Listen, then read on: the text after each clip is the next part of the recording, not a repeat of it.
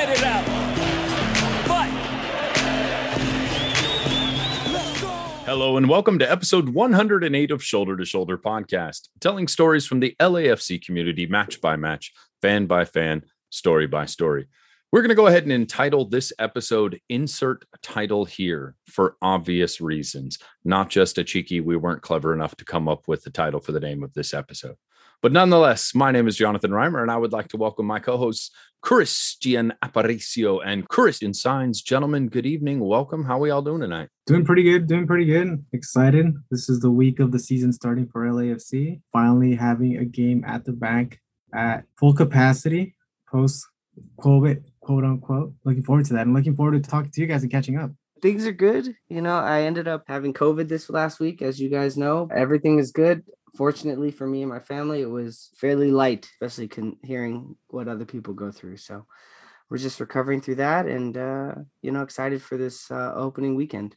Speaking of opening weekends, this Saturday, we are kicking off season 5 for LAFC. We got a game versus the Colorado Rapids, kickoff at 12:30. The infamous return of Mark Anthony Kaye to the bank to face LAFC 2.0.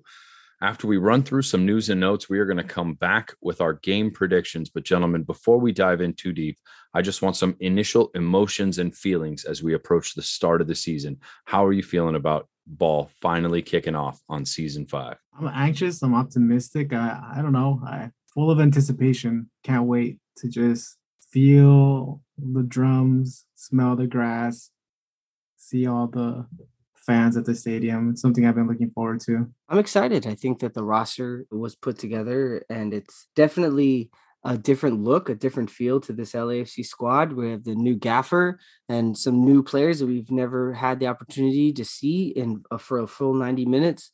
I think that it's going to be an interesting time.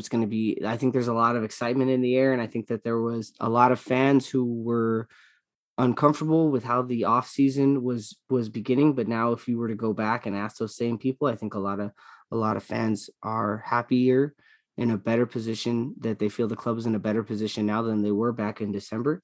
And with that, I think that just leads to a lot of people being optimistic and looking forward to this weekend. I think it's going to be a good test too, because Colorado was the top seeded team in the West this last season, and for good reason. And I think it'll be a good test to the beginning of the season to see how we're going to fare. Yes, I am ecstatic. Massive weekend ahead of us. I'm a little disappointed that the kickoff's at 12:30.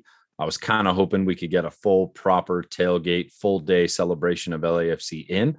But I also kind of like that it's forcing people to kind of still be in their prime of the day when they get into the stadium. I'm hoping 3252 is loud and boisterous.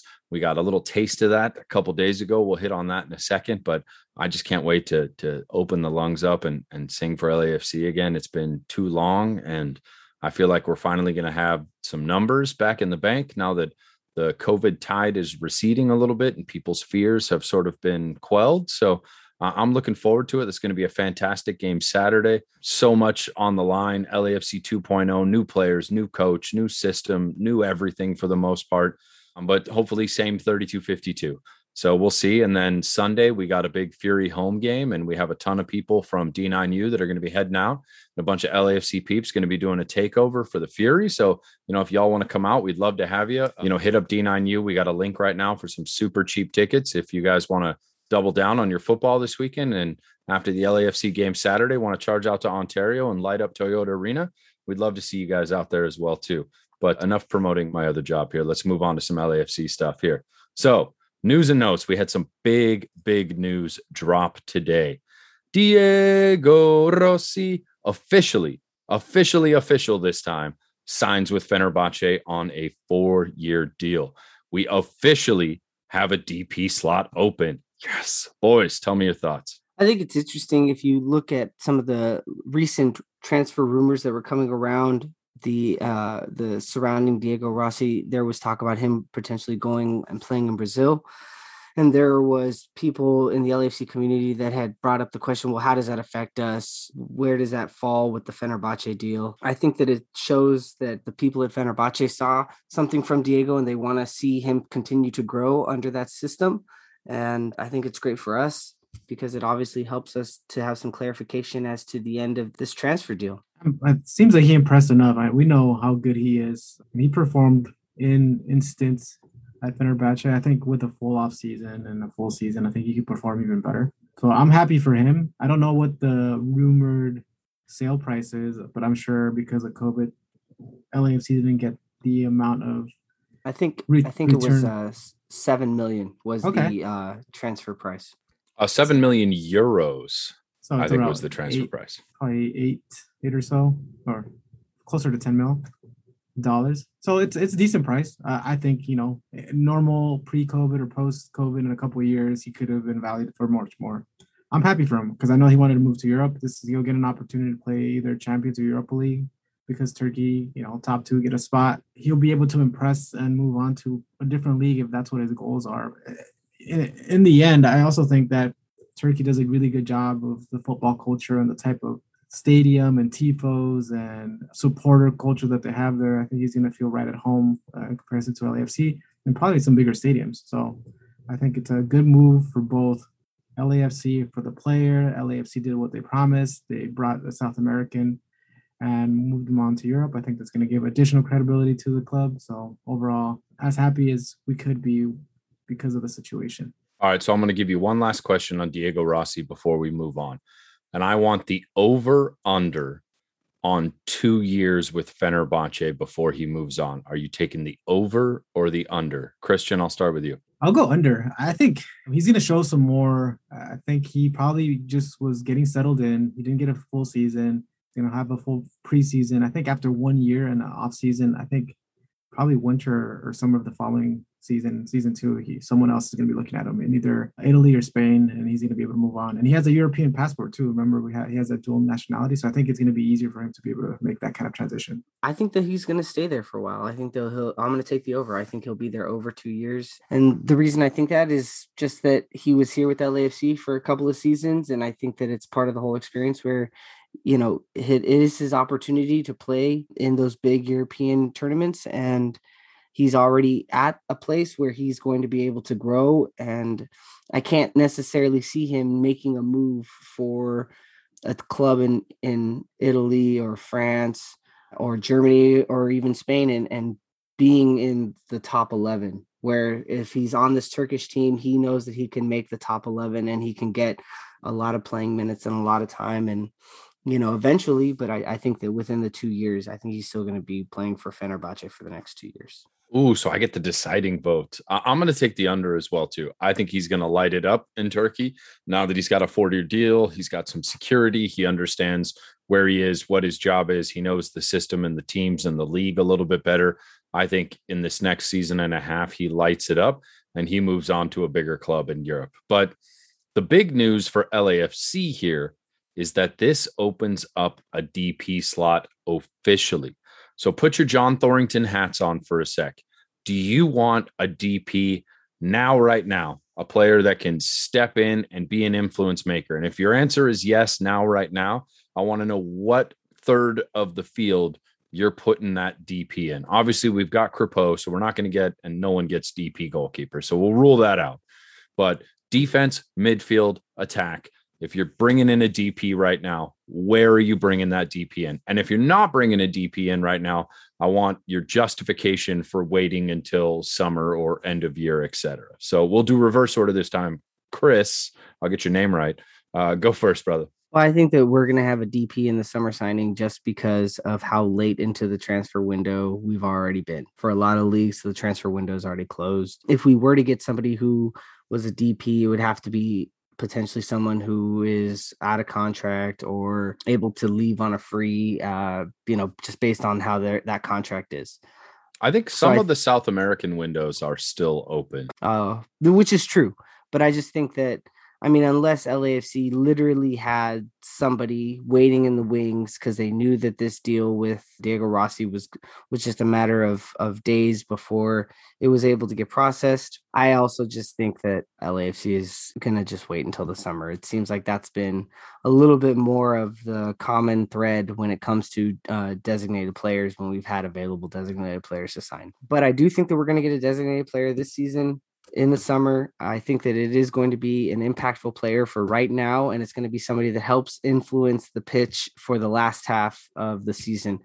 I'm going to pick the middle third, especially quoting our friend of the show, Vince LaRosa. Name me one time when a defensive designated player has ever worked out in the MLS. It never has. So putting in a designated player in the defense, I think, is a waste of a designated player position. I think having a designated player as a forward is a little bit too crowded. And also, we don't know exactly what's going to happen with Carlos Vela. You know, Carlos has the 6 months also to showcase what he's able to do before they agree to either renew his contract, give him an extension, or let him go on a free. Depending on how Carlos plays, that could, I guess, potentially influence that. But let's just say Carlos plays well and we're going to re-sign Carlos. We keep Carlos as a designated player. We have Brian Rodriguez as our designated player. I would put a designated player in the midfield. And I think that that is going to potentially be, we know that we just got Kellen Acosta. He's not going to potentially be on our team for very long. He had aspirations of going to Europe, leaving Colorado. Colorado didn't come through with him on that. And that was one of the things that we as an organization gave the impression to say, well, we're going to come through and we're going to get you that opportunity to play in Europe. So Kellen is not going to be here for very long, in my opinion, especially leading up to the World Cup this season. If he ends up getting a starting role or plays a prominent role in the U.S. men's national team road to Qatar, I think that that also is going to put him on the spotlight, and he's just not going to be with LAFC. Ilie Sanchez we got in. He's an older journeyman veteran player, but who knows how many more years he's got. So I think that there are still holes to fill in the midfield. We have solutions temporarily for the next 18 months, but we need to start getting in position so that we have a solidified midfield like we did when we had Edward Atuesta. I agree with Chris, and you made a lot of the valid points that I wanted to make. And the only thing I will add is midfield now, assuming Carlos resigns. If Carlos decides that he doesn't want to be here anymore, wants to try Europe again, go to Mexico, or if we don't renew, or we just don't agree on the valuation of his next contract, then we might need a winger on the right side. So, and then that would free up another DP. So then we're having a different conversation in the summer too. And I'm sure JT and the rest of the front office is having additional discussion. So I'm excited about having a free DP with what I feel is a very solid team, especially defensively. I think like we have two lines, almost 8 defenders on the roster, and then we have some flexibility in the midfield. But if all else is equal, we keep the current roster through the end of the year. I think an attacking midfielder with a little bit more experience, maybe in their mid-20s, from either South America or Europe would make sense. And I think just waiting till the summer for more flexibility would make sense also. All right. So to be completely unoriginal, I absolutely wait till summer. And my reasoning is, where's the hole in this team right now? I mean, we've got 3 decent strikers up top with, assuming Vela and Raito are in and healthy. Behind them, you've got the likes of Tajuri Shradi and Opoku, and even deeper, the Cal Jennings and like. Is that the deepest you could possibly be at forward position? No, but that's 5 deep reasonably. And it's not a huge drop off if you go down to 6th. And then it is kind of a steeper drop off as you get down to 7 or 8. But to say that we have 5 serviceable starters and 2 decent backups up front, I'm okay with that. The defense, especially given some of the signings we're going to talk about here in a second, seems completely fortified as well too. Our midfield has a decent starting 3, the most expensive starting 3 midfielders LAFC has ever had. But Chris, you make a phenomenal point. Kellen Acosta is already looking for the next job. I think Ilie Sanchez is here for the go of his contract. We have no idea what's happening with Latif Blessing at the end of this year when his contract expires, whether or not he's going to stay here because he loves LAFC, or whether he's motivated by trying to reunite with his wife and goes to a country where she can get a visa, something I think all of us would completely understand. Beyond that, there's not a whole lot of depth at midfield. So I'm going to have to agree with both of you that summer window and likely a midfielder with Ilie Sanchez probably locking up the defensive midfield responsibilities for at least the moment. I don't know if it will be a defensive midfielder. I think you're right. It's probably more of a box-to-box style. but we shall see. But that's definitely where I feel we should go with the next DP. Whoever is going to be adorning a kit for LAFC player-wise and heading out on the pitch, we finally got our chance to get our hands on the brand new kit itself with the kit launch that just happened a couple days ago. And for any of you who were there, I was there. It was an awesome experience. Just the chance to be with everybody again, to see thousands of people at the bank, to see people playing games and drinking and hanging out and singing songs and popping smoke and doing chants. And the whole experience was fantastic. There was definitely a lot of waiting in line as involved as, there was a line to park and then a line to get in and then a line to get your kit and then a line to get your kit customized. But the fact that they hooked us up a discounted price just for showing up and then honored the additional $32.52 or season ticket holder discount on top of that, plus the free customization, you ended up saving a boatload of money by showing up. And it was fantastic just to see everybody and get a glimpse of what the $32.52 is going to bring come this weekend.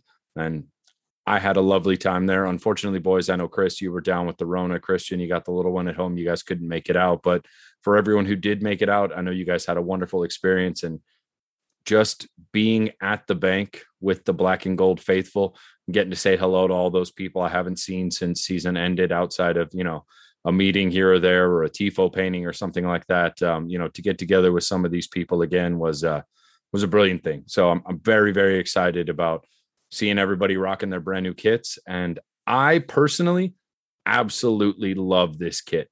I love the Art Deco style to it. I love the overall black and gold only feel.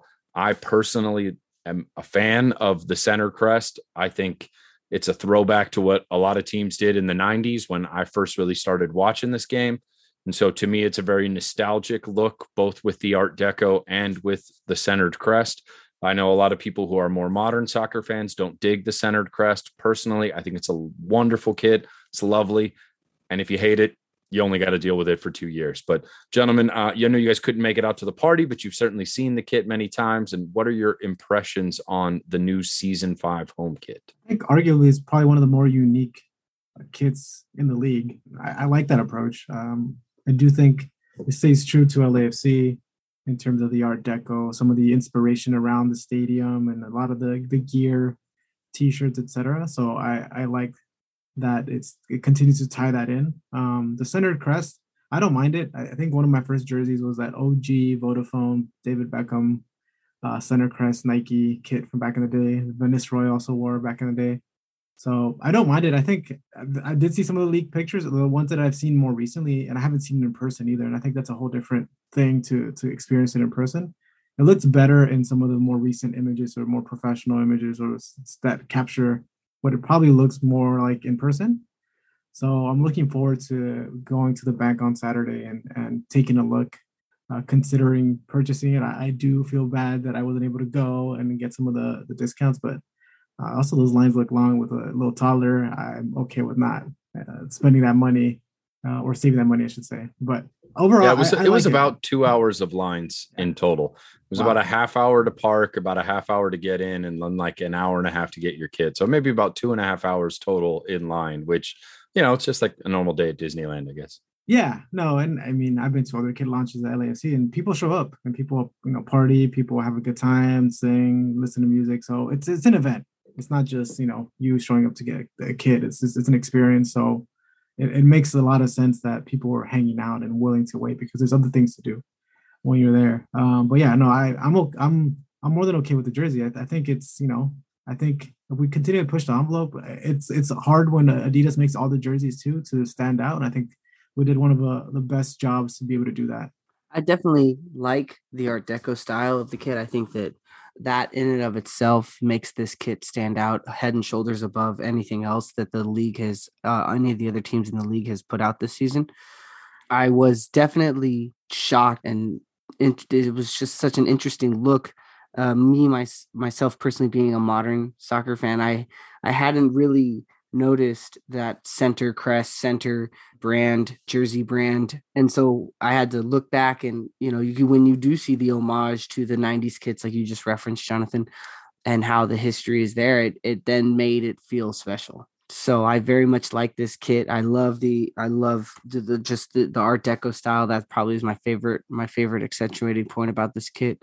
And I can't wait to get my hands on one of them. It definitely, the initial images that had gotten leaked out did not do it justice. The images that came out after from the official announcements from the club and people's pictures on their social media and stuff like that from the event, those were leaps and bounds a better image of the kit. And like I said, I can't wait to actually get my hands on one. And I'm even thinking about buying some for my kids just because I think that this is going to be one of those kits that you look back 10 years from now and it's going to be one of the iconic ones that LAFC has, the one that you wear those kits around 10, 15 years from now and people are going to be like, man, that was such an awesome kit. So having seen it in the flesh, seen it on people walking around, y'all are going to dig this kit. I really think this is a kit we're going to be talking about in 10, 20 years as our favorite kits. For most people, it's the season 1 black red YouTube logo, like as the kit, the first kit. And I get that, but I really think this is going to go down when we're 10, 15 kits removed from it as being one of the best kits we've ever had. It really, really looks good in person.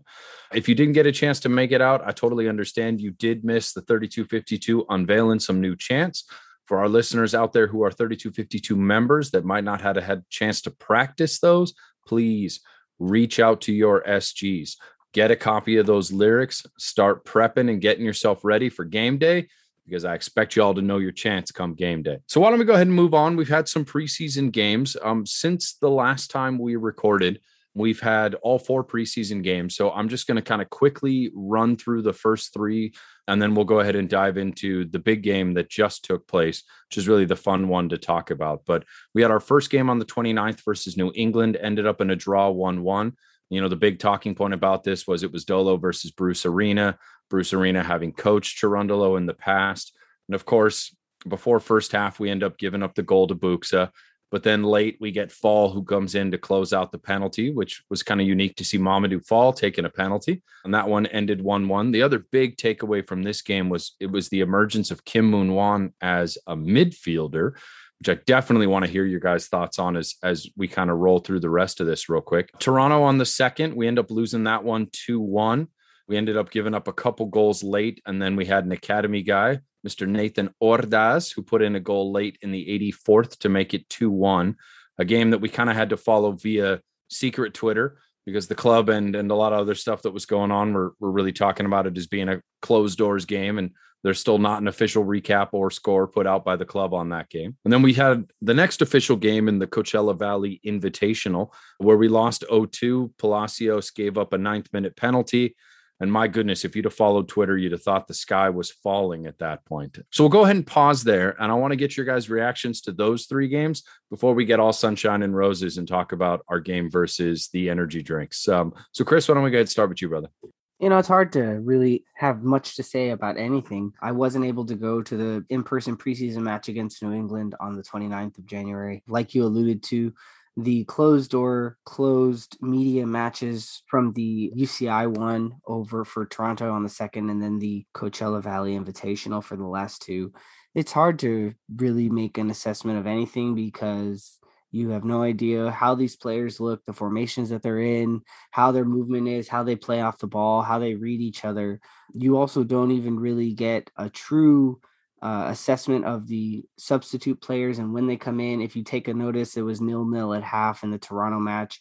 If I remember correctly, in that Toronto match, we had a starting 11 that was somewhat similar to what you might see at some point during the season. And then, you look at how the match ended. We have an academy player playing for us at the end. And it's, is this academy player someone that we're potentially going to give minutes to in the regular season? Probably not. So if you look at that as any kind of indicator, the people that we had playing for us in the second half were people that were getting their minutes in preseason, and Steve was probably giving an opportunity to see what they could do on the pitch. So, it's really hard to make any kind of assessment or judgment or to have anything when it comes to these losses. People on social media are trying to really get concerned and worried, and it's jumping to conclusions before you have all of the information. I don't read into any of it in terms of the results of the first 3 matches. I think people are just trying to get their lungs used to playing a competitive match against other teams. The one thing I will kind of mention, I think you touched on it, is Moon playing in the midfield. I think that's interesting. I mean, I think he has the tactical ability, the vision, the skill set to play there. I just think that it's going to be a matter of working with him on the positioning. But if we saw Bob Bradley turn Latif into a really dynamic midfield, I think Moon has similar qualities to him. To Latif, he gives everything he's got. He's quick, but I think the finishing product once he gets into the box or the final third might be a little bit better than Latif, and he has a shot. So if he can develop as a midfielder, and I know he played a little bit of that back in the Korean First Division. If we get more of that, I think our midfielder gets deeper, and maybe he'll start pushing for some of the positions there, which is the goal, or get him some minutes to change the game. Having him as an option converse to Latif in the last half hour could be a good thing, either as a right defender or helping out the midfield three with one of our guys being gassed. So that's to me one of the things that I've noticed. Other than that, I know that it can mean nothing because in the preseason, I'm sure they're trying different players at different positions. So, but that one I just keyed in on because I think he could do well there. Yeah, and I think if Cherundolo ends up using a 4-4-2 at some point in time, he could be really, really valuable, out on that right side of the midfield. And even as a serviceable backup in a 4-3-3 option, Moon as a midfielder, I think is something we're all vastly more excited about than Moon as a right back, because we know he loves getting forward and he doesn't necessarily love tracking back, or at least wasn't as effective at tracking back. And often would lose his man on that right side. So if he's in the midfield with Escobar behind him, I think we're in a much better situation. So we'll see if he ends up pushing first team minutes on the right side of the midfield, come this summer window. So I definitely was very excited about Moon, did not really care so much about results. It was just nice to see extended minutes and the fact that we made all the way through without any major injuries, right? That's the biggest thing. Opoku's back. He seems like he's healthy. We'll talk about him in a second here, but we made it through preseason where our guys that were injured last year got back. Our guys that were out in international camps or are new to the squad got a chance to get acclimated, and everybody made it through injury free. That is a fantastic preseason. Results don't matter. Now I'm going to completely turn around on that and say the results in the final game absolutely matter because of the manner in which it went down. And of course, that's the game that just took place versus Red Bull New York. And we absolutely put a shellacking on the New Jersey Energy drinks after a 9th minute pen given up by Escobar that saw New Jersey take a 1-goal lead. We answered back 6 times to finish the game 6-1. We've got a brace from Raito scoring the first and third goal of the game. Opoku had a quasi brace. His pass is what caused the own goal for the second goal, and he ended up capping off the night with the 6th goal of the night. Vela showed up with goal number 4 for the team, and then Vela also had the assist on the corner for Mamadou Fall to land one as well too. Seeing Opoku find the back of the net, seeing Raito get a brace, seeing Vela get a goal, seeing an assist from a corner to Mamadou Fall, Vela taking the corner, all of those things, fantastic. So clearly it was the new kit. The new kit dropped the day before. So obviously that was everything to do with us completely turning our preseason around and scoring 6 unanswered goals versus New York. So as much as we tempered the results from those first 3 games, do you guys feel tempered in your optimism about this final game, or is this the new LAFC 2.0? We're scoring 6 goals a game. I think that with that same grain of salt, we need to, who were the Red Bull playing in the starting 11, during the first half and the second half. I think it's great to see that we are able to put up goals. And I think that it shows that there is the potential for us to be able to score a lot of goals like we did in 2019. It's hard to really sit here and get behind one way or the other when we don't really have all the information. But I would like to be, me being the show optimist, heck yeah, dude. It's LAFC 2.0. We're going to score 6 goals every game. Offense, like the wingers and the strikers, it's all about confidence. And I do want them to be doing well in the last game of the preseason, obviously. And them scoring goals is very important going into this game. If it's the kit, excitement, watching things on Instagram or social media with people being really hyped about the season and showing up to just a kit launch. Imagine the actual match. I think that's all important in their mindset, their mood. Something's obviously working on that day, and I think it could be translating to other things. And I think it's good for Steve Cherundolo to have this kind of momentum, although short-lived and very recent, going into the first match. I think, the rubber is going to meet the road, and I think it's going to be important for the players, the manager, the coaching staff to feel good going into this next week. Here's my bold prediction coming out of this match. Vela and Opoku are going to give each other a run for the money for comeback player of the year. That's my bold prediction coming out of this game. And folks, we got a lot more stuff to talk about in today's show. We want to run through all of our new signings, both on the pitch and in the front office. We've got some predictions for the upcoming season as well, too, that we want to get to. But before that, we want to get you guys primed and pumped for this game coming up this weekend. So we're going to take a quick break. And after that, we will be right back with our correspondent interview representing the Colorado Rapids. Catch you on the other side. Hey, this is John Thorrington, and you're listening to the Shoulder to Shoulder podcast. Joining us is this week's opponent correspondent representing the Colorado Rapids. We have Holding the High Line podcast. You can follow them at Rapids96 podcast. Representing today, we have Matt Red Pollard. You can follow him at LWOS Matt Pollard. He also writes for Last Word on Soccer at Last Word SC. Accompanying him is Mark Rabbi Goodman at Soccer_Rabbi. Gentlemen, thank you so much for coming out and speaking with us. Thank you for having us, boys. It is very cold where we are, so we are looking forward to the fact that the Rapids will have at least one game this week that is not a Snow Classico. Glad to be on the podcast. Thanks for having us. No problem. I mean, it is a bit cold today in Los Angeles, a brisk 45 degrees.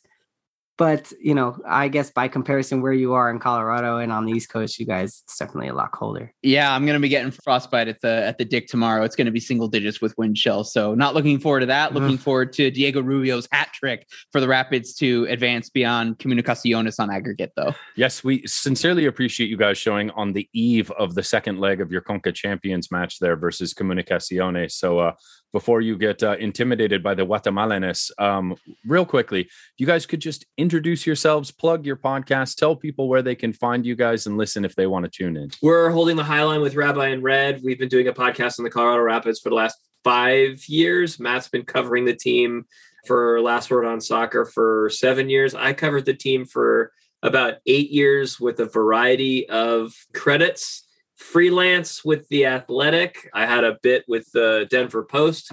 I worked for the SB Nation site, Burgundy Way, for a while. And now we just do our own Substack thing on our burgeoning media empire known as Holding the High Line Media, semicolon, LLC, patent pending, trademark, copyright, all that good stuff. And I live here in Pittsburgh. We moved here a couple of years ago. So I also write for the website on all things Pittsburgh called Pittsburgh Soccer Now. And I was just upstairs getting my camera tuned up because when the editor is doing the article, I got my thumb in my butt and I don't have much to do. So I taught myself how to take photos because, usually like the media guy will show you one photo of the one player that you don't need a picture of. You're like, I need a photo. So I learned how to do that, which is not as easy as it looks, to keep the camera on the action while the ball and the players are running right at you and be like, get the shot.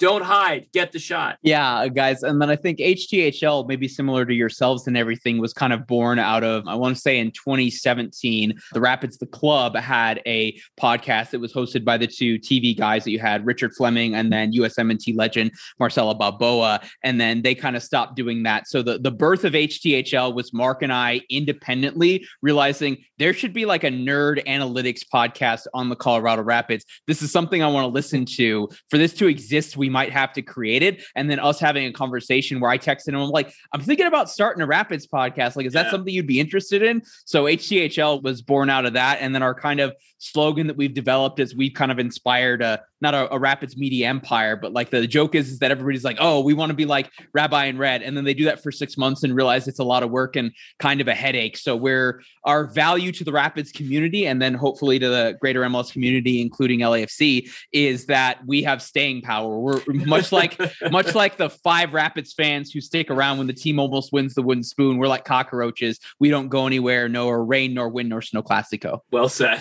Brilliant. All right, gentlemen, we're going to start a little big picture. So obviously some fantastic results for Colorado in the regular season last year, but a fairly quick postseason exit. So how optimistic are you for this upcoming season, and what are your expectations for the Rapids this year? I'm optimistic in the sense that I think a lot of fans are thinking, oh, we finished first in the Western Conference. What's the next level up for that? And I think realistically, Mark and I on HTHL yesterday, we did our season preview, and we both have the Rapids finishing fourth in the Western Conference. I think that's a reasonable evaluation. So I'm optimistic in the sense that there's clearly a plan. Porrick Smith is cooking in the front office. Robin Fraser is clearly a huge get as a head coach. And we've seen the team gradually start to develop their pipeline to Europe that hopefully leads to more funding, which might actually lead to a DP transfer fee greater than $1 million. We'll see. So I'm optimistic about this season because it's the continuation of the project. And as the club said, the first pillar of the Rapids way going back to the end of 2017 was we want to be a perennial playoff team. We want to bring a second MLS Cup back to Colorado. The Rapids are clearly in a position to make the playoffs for the third year in a row. They are one game at Bank of California Stadium away from making that 4 in a row going back to 2019. While there's clearly a ceiling on what this team can achieve in the playoffs, I'm optimistic about the start of the season. It's fun watching the team. They play good soccer. They play winning soccer, and they have fun players, even though some of the pieces are moving. This is a far cry away from the Pablo Mastroeni, Anthony Hudson era of the team. With a little bit of the offseason in mind, there was a bit of this roller coaster, of course, with the big announcement, LAFC having acquired Kellyn Acosta. And with you guys having been acquiring Mark-Anthony Kaye this past season, how do you guys feel about the so-called swap? Can you guys speak to some of the fan base's feelings about how Acosta left the Rapids and how it was all handled and what it will be like seeing him play for LAFC? It's a great question. He had an opportunity. He had a club option, basically, and the club was planning on exercising the option or had exercised the option. But in the process of exercising the option, the team did what they do with most of their offseason players who were under a year left in contract and are very happy, which is lock them up for a few more years. And there's a lot of good reasons you guys probably know for why you do that. One is the player likes it because they feel respected. But a second one is if you lock your player up for 2 or 3 years and then you decide you want to sell them on to Europe, you hold their rights. Like the flip side of that is, and this happened with, I forget which player for New York Red Bulls a couple of years ago, they just let a guy's contract run out and then he went to Europe on a free and they were like, oops. So that was where they were with Kellyn Acosta. It seemed like that they wanted to lock him up. And they apparently, and this is not well documented or very clear, we're kind of intuiting this from what he said over Twitter, but it seems like Kellyn Acosta didn't get the deal at the table with the Rapids that he wanted. Then there was some disagreement between his agent and the team as to how much interest there was for him in Europe. Acosta believed, and I think his agent made him believe, there was a lot of interest for him in Europe. And the team openly said, actually, there wasn't any interest for him in Europe. Or if it was like trying to get him at a fire sale cost that wasn't worth it for the team. So I think what happened was basically between December and February, there was a lot of disrespect. And Acosta didn't want to sign. And if he did want to sign, he didn't want to sign at the money the Rapids were offering. He thought he was worth more. And then ultimately, the team just kind of decided we probably need to move on. And that probably was born out of like bad feeling or demand from the player. We're not entirely sure. The funny thing, of course, is that Mark-Anthony Kaye, as you mentioned, he came over earlier. I think the team never intended to get rid of Kellyn Acosta, always intended to have like this really, really talented two-way midfield of Mark-Anthony Kaye, Kellyn Acosta, and Jack Price in like a 4-3-3. And that kind of blew up. And now the Rapids are kind of trying to figure it all out all over again with who that third piece in the midfield is, who's really going to do a great job. They've got Brian Acosta from FC Dallas. They also have Max Alves, who's a 22-year-old from Brazil, who probably is more of like a center attacking mid, like false nine type guy. He's not a like for like swap. And that's where they're at. You're getting a peach of a player. He's a wonderful, talented guy, and he should do a lot of good things for you guys in the midfield. And then I guess the thing that I would add is, his contract going back to originally signing with the Colorado Rapids, there was an option for 2023. And so we had media availability about a month ago now with Porrick Smith. And I asked him, like, why not just see what Kellen does and then pick up the team option? And then you can sell him in January for a buttload of money when he crushes it with the national team, maybe scores a banger in Qatar. And he kind of said, it was based on asset valuation. And so I think there's kind of a sense that maybe the perception of Acosta in Europe is that he has inherently a ceiling. And as we've seen with a number of MLS teams on a budget this offseason, is that when there's an opportunity to cash in on Garber bucks, you prefer that over a larger transfer fee. I don't think you were getting more than 1.5 million within the league. And I'd struggle to say that, a team right now in January would have ponied up more than 2 million for Kellen Acosta. That being said, given how he left FC Dallas, given how he's clearly salty about leaving the Colorado Rapids, given the times in which he has been doubted by the U.S. national team, doubt this guy at your peril. He might be the only midfielder in MLS to be saltier than Benny Feilhaber. He is a CONCACAF player. You guys are getting a guy who is coming in feeling disrespected, feeling mistreated and everything. That is the most dangerous version of Kellen Acosta. And there's no doubt in my mind, he's going to be, revenge is a dish best served on the opening day of the MLS season for him this Saturday. Interesting. Well, I think that's probably the most fascinating development in regards to this opening match. I'm curious a little bit about ownership. Obviously, KSE is something that's near and dear to my heart as an Arsenal fan. And then obviously here in Los Angeles, the ties to the Rams, who have just taken home a Super Bowl and had a parade that made me late for work. But aside from that, you have the same ownership in KSE as the Rams, Arsenal, and the Rapids. I'm curious what your perception of KSE is. And given the fact that the Rams have been so successful under his ownership, do you think that is going to be a slightly different rhetoric than the one we have heard from primarily the soccer football fans about Kroenke's ownership? I can certainly say the Arsenal fans have not been too happy with him. How is that perception from the Colorado viewpoint? Nobody likes Kroenke. Nobody likes KSE. And I do not think the Rams winning the Super Bowl is going to change that in any way. You can see that in how they developed everything. You spend 1% on what you spent on that stadium in Inglewood on the Colorado Rapids, and the Rapids probably have multiple designated players. So I don't think that that's changing at all. I think it's pretty clear where KSE's priority is. Mark, I don't know that we'd ever talk this out loud, but you see all the development that's gone on around that. That's kind of like the NFL equivalent of what Victory Boulevard was supposed to be. I don't know if you guys have ever been out to a game at DSG, but there's kind of just it's a bunch of parking lots, a bunch of soccer fields, and a bunch of dirt lots. And that was supposed to be like a restaurant and then a hotel for away fans and everything in this whole extra development. And basically the only thing that happened was the stadium and then the training grounds and everything, which is great for the growth in Colorado soccer. But like they did for, Kroenke basically built Jerry World West, and that's what the Rapids were promised in going out to Commerce City, and that never happened. So I don't think it's going to change, for the transfer fees that Arteta would be asking for Jonathan to really get Arsenal into Champions League, say top four for the 2022-2023 Premier League season. The rounding error on that would be enough to give the Rapids a DP striker that would make all the difference in the world on that. We haven't seen that. KSE's disinterested. That DP's not coming. Nobody cares. Matt said it really well. I just wanted to make one minor change, which was and it's completely irrelevant, but it fact checking matters even for completely irrelevant things. The name of the multimedia entertainment complex that the Rapids were going to build in Commerce City on a bunch of dirt lots, which are currently occupied by prairie dogs, is called Victory Crossing. And there's been no talk about it since basically 2013 when the stadium went in, which is like really ridiculous. But yeah, I mean, I just wanted to reiterate everything that Matt said. The running joke amongst Rapids fans is we're not entirely sure that Stan and his son Josh are aware that they own an MLS team, right? We kind of all fantasize that sometimes he's sitting around, watching a really great soccer game, and somebody says to him, there's soccer in America now. And he goes, oh, we should get in on that. It's like, yeah, you have been in on that for about a decade now. It's a very strange relationship. But my take has always been that Kroenke's ownership of the Nuggets, the Avs, and the Rapids has always been mostly about asset valuation and appreciation. He basically bought the smallest house on the block when the market was kind of tanked.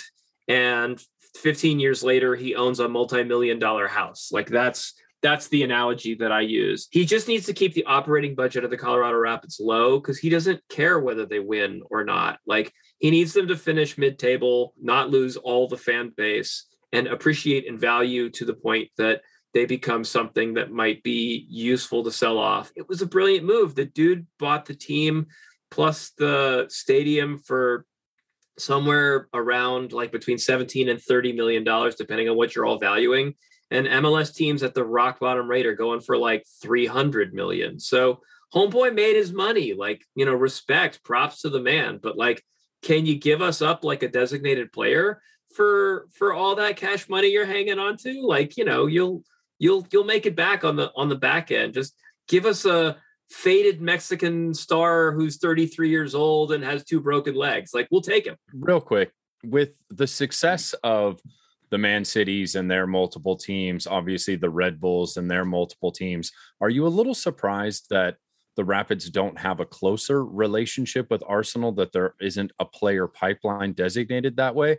And then, of course, in regards to your Prairie Dogs, I sincerely hope they don't have the plague anymore. No, they came back and everything. We thought that they were dead and we hadn't seen them, but I want to say late 2020, maybe early 20. I saw one and then I took a picture of it. And like, this was the first time we'd seen them Prairie Dogs since that August 2019 game against Montreal Impact and everything. So the Prairie Dogs are back. And to my knowledge, they do not, I can neither confirm nor deny whether or not they had COVID. But Mark, you want to answer the question at hand? Yeah, I was just, I'm fiddling with something and they're looking at my ears in the camera on the Zoom. And like, I think you said it really well, Jonathan. I think everybody who's been very close with the Colorado Rapids, as me and Matt have been for the last couple of years, are totally flummoxed by the fact that they haven't created more of a relationship. I mean, I knew that the dew was off the lily and nothing was happening when Arsenal bought Gedion Zelalem, an American player out of the DC metro area a number of years ago as a young player, and then couldn't find anything to do with him. And the logical thing to do with an American kid who can't fit into the Arsenal squad is loan him to the Colorado Rapids, like let him play there. Instead, Zelalem played for the U23s. They loaned him around. He got hurt.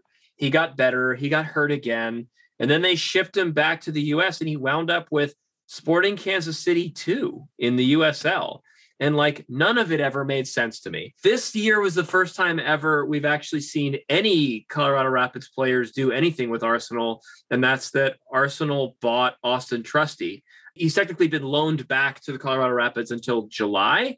That loan deal might actually either get extended or he may get reloaned to one of the smaller leagues in Europe, like the Eredivisie or the Belgian league or whatever. Because I think a lot of people don't think Austin's quite ready for prime time in the English Premier League. But anyways, point being, like, that was a nice development, but it's also kind of still a confusing development because it might just be like a cash grab in the sense that, you're stealing a good player. If Kroenke is having Arsenal pay the Rapids for Trusty, it's basically like when you or I move your money from your front pocket to your back pocket. It's still on you, right? Like, it's all the same money. So I don't know. I mean, I don't think any of us are optimistic that we're going to be getting like guys who kind of wash out from the Arsenal Academy. We've never really understood why there wasn't a better relationship between the two. It might just be too complicated. It might also be that there isn't really a whole lot of relationship. The last thing I'll say is this: a number of people in the front office from Arsenal and the Colorado Rapids do collaborate, and occasionally they'll send players over to do joint training. So the coaching staffs have some relationships. In fact, the Rapids assistant general manager used to be the assistant video analytics and stats guy for Arsenal. There is some cross-pollination. It just doesn't wind up getting us, Aubameyang on for a song, and that's a bummer because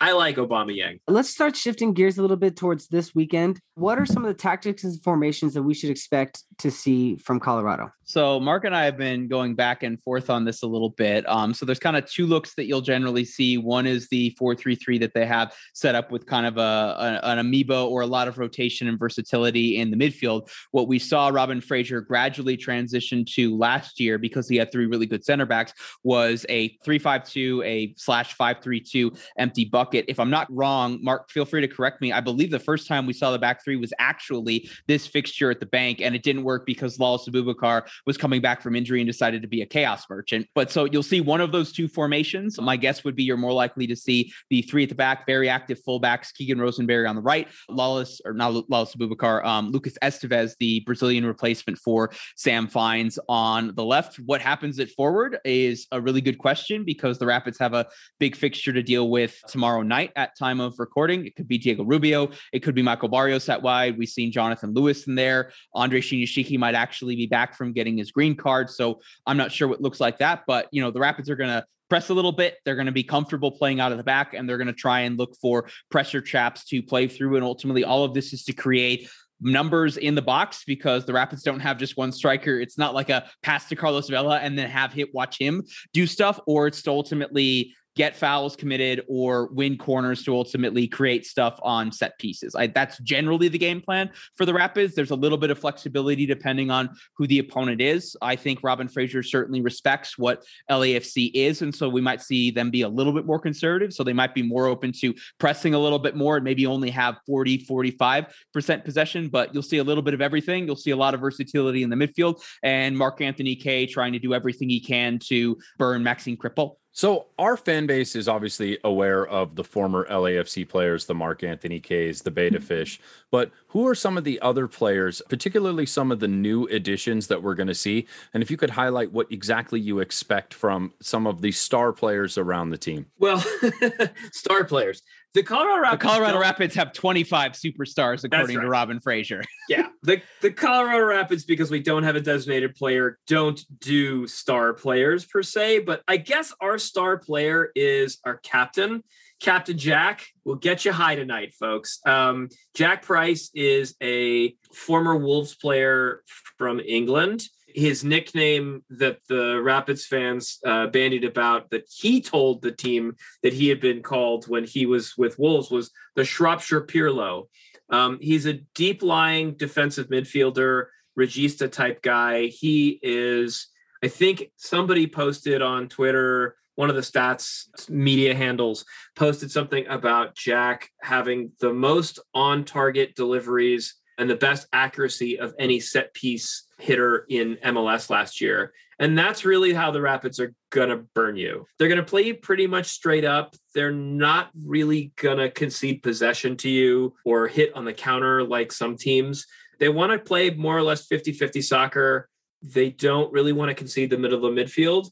And then at some point, if you foul a Colorado Rapids player anywhere near the box, Jack Price is going to bend in a set piece to the back post to within a millimeter of one of our giant hulking center backs, who is likely to pound it home with his head.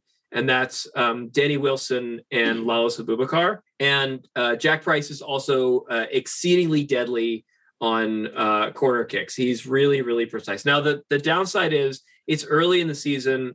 Everybody looks a little bit rusty. And I think those set pieces and those free kicks don't quite look as sharp as they normally do. I guess of other players of note that you want to pay attention to, Matt mentioned him before in the rundown of like, oh, maybe we're going to use him in CONCACAF. We'll see. Former FC Dallas man Michael Barrios is absolutely a pocket rocket. The dude is like 5'4", 4 million miles an hour. And he really likes to just get in behind. The Rapids will wind up with the ball at the left side, kind of deep in their own territory. And then they'll swing this ridiculous 70-yard diagonal to Miguel Barrios, and he'll just get past everyone. He'll bring that ball down perfectly, like on a feather. And one of the only players in the league who can do it as well as Barrios is Carlos Vela. And they actually roughly play at the same position. The difference is Vela has some dribbly magic that Barrios doesn't. But to be honest, in a foot race, I think Barrios would beat Vela 9 times out of 10. So Vela also finishes probably better than Barrios, but Barrios has this really sick get to the end line, cut it back to a guy coming in late into the box. The last thing I'll say is that guy who was usually coming late into the box for the Colorado Rapids is Cole Bassett, and we sold him to Feyenoord a couple weeks ago. We don't know who the guy who arrives late in the box to pick up Michael Barrios' play is at the end. The only 2 guys that we're excited about for the season, although I don't think you'll see them in LAFC, so maybe the next time we play you guys, when you come out to Colorado sometime later in the season, a guy named Yaya Toure, not that Yaya Toure, a younger, different Yaya Toure, who is a really exciting either wide midfielder or center midfielder, depending on how they deploy him. And another kid by the name of Darren Yappy. Those guys are 18 and 17 years old, respectively, or 17 and 16, respectively. Really exciting. Probably both going to get sub 500 minutes this year, bang in a couple surprising goals, and kind of look for them farther out on the radar. And then I guess I know you guys, in the premise of the question was kind of new players, but, you know, we've seen in some of the MLS media stuff that they've put out, and then also with the club directly, Mark-Anthony Kaye was the feature player for the photo shoot they did for the new jersey and everything. I'm wondering if they kind of think that he's going to be the star, or whether or not that's because he's possibly a starter for the Canadian national team that's going to be going to the World Cup or not. But I think the club's certainly investing in him from a midfield standpoint. It might be Mac and Max providing the attack from midfield. And you kind of combine that with, I would say, after Kellen Acosta, I would have said last year, Mark-Anthony Kaye was the most like revenge of the distressed asset FC member of the Colorado Rapids. I spoke with him maybe 48 hours after the trade ended up happening. And I remember because this got a little bit of traction on LAFC Twitter. So I actually pulled up the quote and everything. So if I'm being completely honest, LAFC has given me a lot, but where I stand in my career and what I've done in this league, I believe that I needed to be compensated more. And I felt that that's not what they wanted to do. There's no need to shy away from it, because we all need to be honest and realistic. The writing was on the wall that I was not happy about my situation. And I think the question that I have, at what point does the gamer in Mark-Anthony Kaye and the gamer in Kellen Acosta come out? And does it turn into like a CONCACAF? Those two are the spark that is going to ignite, the chaos on Saturday. Certainly. I'm waiting for Kellen to like win a 50-50 ball with a little bit of a tackle that gets called a foul when maybe it shouldn't have been called a foul, certainly probably by Baldomero Toledo. And that'll set everything off. And then immediately it's going to be insanity. It also doesn't help that they're rivals on the international pitch either. Right. So, you guys had mentioned it earlier that you guys don't have any designated players. However, on the club's official website, Brian Acosta is listed as a designated player under his roster. So I'm just wondering, what is the current status of your guys' designated players? And maybe not for this match, but for the next match that we have later in the middle of the season, who are maybe some of the rumored designated players that we might expect to see? That is a lack of MLS doing their updates. Everything that has on that, my understanding is that that's going back to last season. And so all of that will be updated when the roster compliance date happens, which I believe is this Friday, the 25th. So Brian Acosta, correct me if I'm wrong, Mark, was I think making $700,000. So that's at the threshold where he's probably gammable. My understanding right now is the Colorado Rapids do not have a DP on their roster. Max Alves and Lucas Estevez are both U22 initiative players, and you can't be both of those. So right now the Rapids don't have a DP. In terms of rumors, your guess is as good as mine. The rumor mill's been absolutely dead on that front. Mark and I think we did an episode a couple weeks ago where we were positing guys within the league the Rapids could go after. I've kind of been on the Ola Kamara chain just because we know he wants out from DC. The Rapids could definitely afford him with like the supposed like $3 million in GAM that they're now hoarding over and everything, between the Bassett loan fee and then the Kellen Acosta fee and everything. So I think you would go for that. I'm still baffled that as soon as Robert Barrick and Sporting Kansas City couldn't come to terms after Alan Pulido was hurt, why they didn't back up the GAM dump truck to Peter Vermees in order to try and get him. But in terms of foreign DPs, probably somebody young, probably somebody out of South America who costs less than $1 million to pay and less than $1 million to acquire.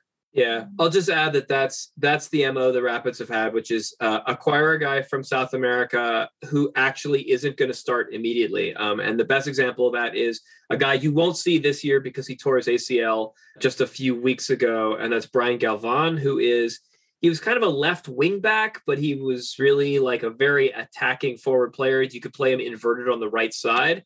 And when the Rapids brought him in, they didn't really do much with him for like 6 months, about a year, kind of let him ease into things. He was young, he was dribbly, he was aggressive and forward playing, but he didn't have the kind of tactical awareness. And he was one of those like shoot first, ask questions later type players. That's what the Rapids have been going for. A younger South American player who needed a little bit of time in the league. So even if we wound up getting a guy, he wouldn't make an impact likely. The last thing I'll say is I was all in for 2 distressed assets players in the offseason. The first one was Josie Altidore, who, kind of was in a bad way with his team before, just in the sense that like we could probably get him and we could have gotten Toronto back when he was beefing with his manager. We could have gotten Toronto to pay half of his salary to come play for the Rapids, and he would probably be good for 5 or 10 goals as long as his hamstrings hold up. The other player that I like on this distress assets heap is less distress asset-y now, but he's still like, he's the kind of guy people go, oh, he's getting up there. He's a known quantity. Let's offload him, is Gyasi Zardes, familiar to all you Los Angelinos. So I think he'd be a really good, the other team. He'd be a really good option for the Rapids. They need a guy who is a center forward, is a striker, knows some of the dark arts of MLS, right? Like one of the guys who was like that is Kai Kamara, who Montreal just signed. He was formerly with the Colorado Rapids, but I think the last thing I'll say is if you want to take a look at Kai Kamara's career, overwhelmingly the dude doesn't spend more than 2 or 3 years in any MLS locker room. And I have some suspicions as to why that might be. Fair enough. Final question for you guys today. You have a huge match tomorrow, Tuesday night at time of recording, Wednesday night versus Comunicaciones. You're down 1-0 from the first leg. The game is expected to be played at 2 degrees Fahrenheit. So obviously, best of luck. But you have to imagine that the team is putting their eggs in the CCL basket. So what does that mean for the game upcoming this weekend? Do you expect players to have a 3-day off turnaround and come back and play versus LAFC? Are you expecting most of the quote unquote first team players to play in Conca Champions and then your reserves or other players to come out and play versus LAFC? I think if you ask our manager, Robin Fraser, he'll say what every media coached professional says in settings like this, which is we come to play every game. We give it our all 110% every time, right? The truth of the matter is, and that's why you should probably interview guys like me and Matt instead of like media professionals and club officials, because they're just going to blow smoke up your hoo-ha and not tell you what's really going on. They're going to go absolutely all out for CCL tomorrow. They're going to play everybody they can. And then they're going to roll out kind of some B team players for LAFC. I expect about 5 major roster changes for LAFC, which would include possibly Max Alves starting at LAFC because I don't think they think he's ready yet with the Rapids. Hopefully Andre Shinyashiki, who's been off in Brazil getting his green card, allegedly, will be available for LAFC. They are likely going to start Colin Warner as a midfielder who is kind of like fringy, grizzled veteran. Maybe there's still a little bit of meat left on that bone, but maybe not. Most of the other positions, you're almost certainly, I think the other player that I think they are almost definitely going to start for all sorts of reasons, including nostalgia reasons, is Steven Beitashour, who you refer to affectionately as the Beta Fish. I don't think Beitashour will play in CCL, but I think not Keegan Rosenberry, who seems to be the Iron Man of this team. He'll play every minute of every second, but like on the other side, Lucas Esteves, giving him a rest going into the season would make a lot of sense. And then at striker, you can kind of rotate them all out, and maybe you guys will see some of those kids that I mentioned earlier on. So to be honest, and I probably shouldn't say this out loud, I don't think the team is really going to be taking the LAFC match that seriously. If you guys should probably beat us handily because we're going to be a little bit exhausted. Yeah, and I guess the only thing I'll add, if we go back to last year, and well, I'll say the last 2 years with the fixture congestion that we had, one in the COVID season, and then with the way last year ended up working, the only positions that Robin really that didn't rotate a whole lot was goalkeeper, usually the less mobile of the center backs, and then Jack Price in midfield. So I imagine if I had to guess right now, the players who are the only ones who are going to play 90 minutes between the 3 games, the 2 legs in CCL. And then on Saturday are going to be the 3 center backs. So Lawless Abubakar, Danny Wilson, Austin Trusty. William Yarbrough is not going to be moving a whole lot in goals. So obviously he'll be there. And then maybe Jack Price. I think anybody else in the midfield is open. You know, we saw Mark Anthony Kaye start in Guatemala and then Max come in for him. So I imagine probably one of them starts, one of them subs in for the other through these 2 games and everything. Mark saying that, you know, Colin Warner probably gets the start on Saturday with Brian Acosta making his first start for the team on Wednesday probably makes sense. And then anything else that you have is probably let's just try and make it happen tomorrow night. Everybody come in for a regen session on Thursday, and then we'll reevaluate and come up with a plan. But I think right now it's more of everybody's focused, you know, on Guatemala. And if I'm being honest, guys, I'd bite your arm off right now for the Rapids to advance in that. And I would bite your other arm off for a 0-0 or a 1-1 on Saturday. Brilliant stuff. Once again, our guests this episode have been Matt Red Pollard and Mark Rabbi Goodman from Holding the High Line podcast. Please give them a follow at Rapids96 podcast. Gentlemen, thank you once again so much for coming and joining us. Thank you, guys. This was a blast. Brilliant. And with that, we'll be right back after this break with the latter half of our episode. Hi, everybody. It's Max Prados, and you are listening to the Shoulder to Shoulder podcast, second to none, bringing you the LAFC gospel. Alrighty, now we're going to go ahead and dive into some of the new signings for LAFC. Everybody loves signings. So we'll go ahead and start with our most recent addition, the Canadian national Donald Henry. So LAFC announced that they've picked up the Canadian, occupying an international slot.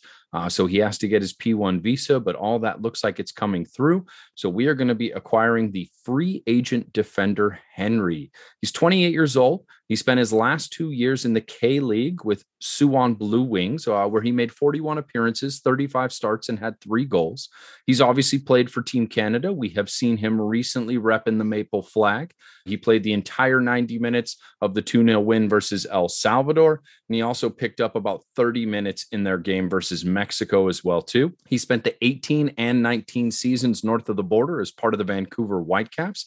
He started 38 of their 39 appearances that he had. He got 1 assist, 4 goals, and over 3,000 minutes. So certainly not just garbage time. He's from Ontario originally, Canada, that is, not California. He made his MLS debut in 2010. So certainly a veteran of the league, despite only being 28 years old. Fun fact, he actually played for West Ham for a while in 2015. He did get loaned out for the majority of that. He played with a couple other teams throughout Europe before coming back to the United States. So we got ourselves a Canadian defender, 28 years old, who's going to help us out in the defense. So, gentlemen, what are your thoughts on the acquisition of Donald Henry? I'm happy. You know, reinforcements coming. We leaked goals the last couple seasons. I think Steve is focused on that, and I think if we focus on transitions and making sure that we're defensively capable of managing games, we should be able to have a much better season and not miss the playoffs, obviously.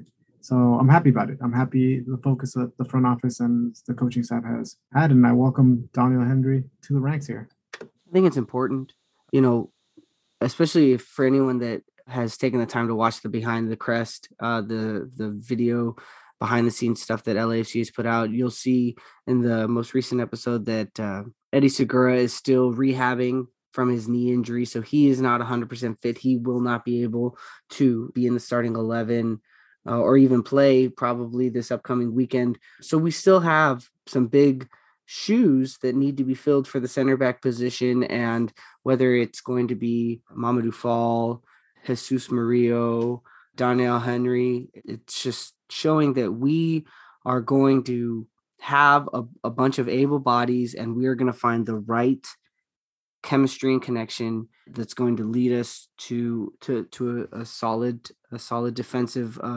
presence. And that's definitely what we need and what we haven't necessarily had over the last 4 seasons. Yeah. Who can't love the signing of a 6'2", 28-year-old plays for an international team defender? And I guarantee you this guy has already got one SG that is 100% behind him.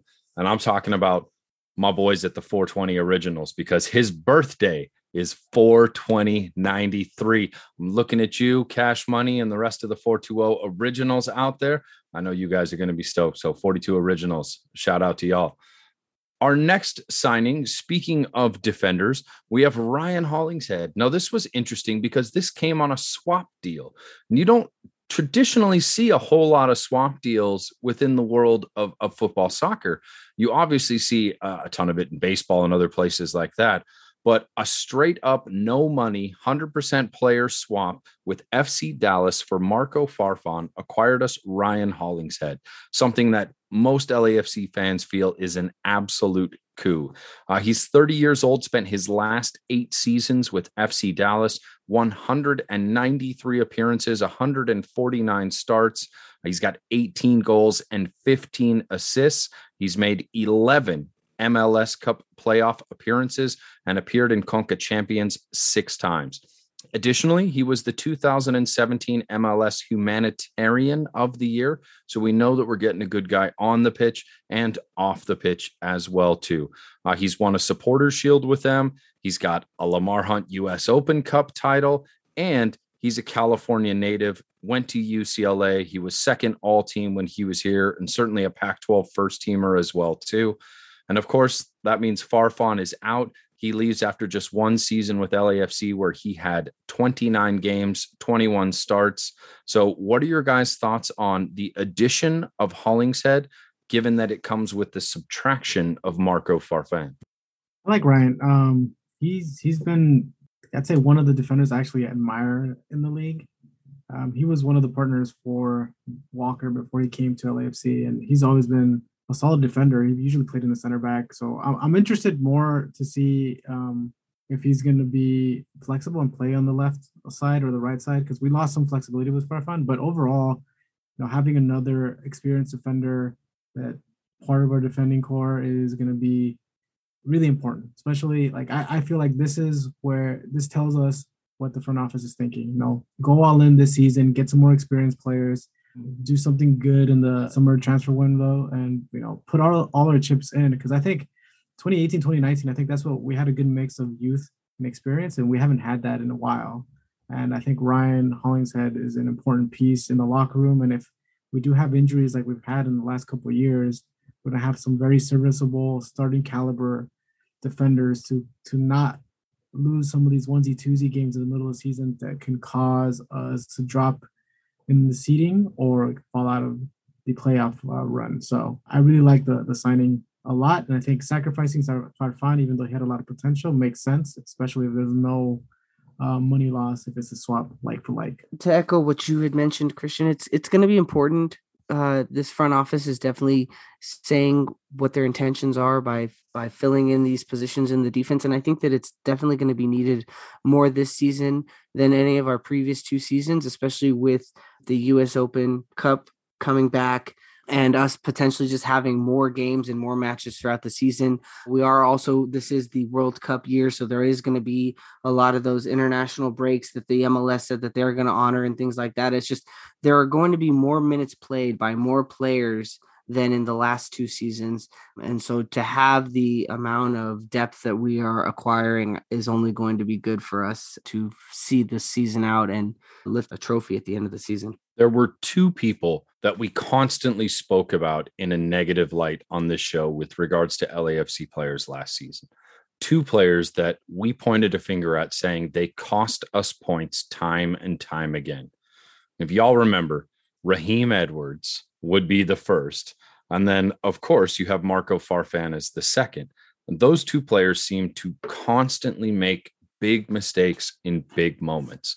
Now, I know that they're very good players. They're professional athletes. They're near the top of their game. And they're certainly worthy of being in the MLS. And, maybe kind of like with Christian Ramirez, this just wasn't the right place at the right time for them. But to see both of those amongst our subtractions and some healthy additions, in regards to their replacements, I have to be very happy with this business. Hollingshead, I mean, despite being, in the latter stages of his career, he's only 30 years old. There are still years left in those legs, right? It's not like he's 34, 36, and we're talking about somebody who's potentially got a year maybe left in them. He's probably got 2 to 4 years left in him. So we're still catching him near the end of his peak, right? He's still in good years. It's not like we picked up someone who's not serviceable anymore. He's not going to be a starter for us. We're talking about someone that's going to be a 20 to 30 minute guy.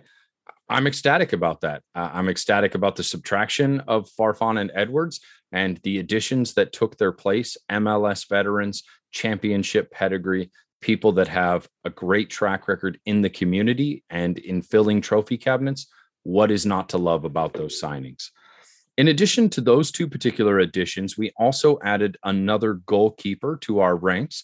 So we picked up John McCarthy.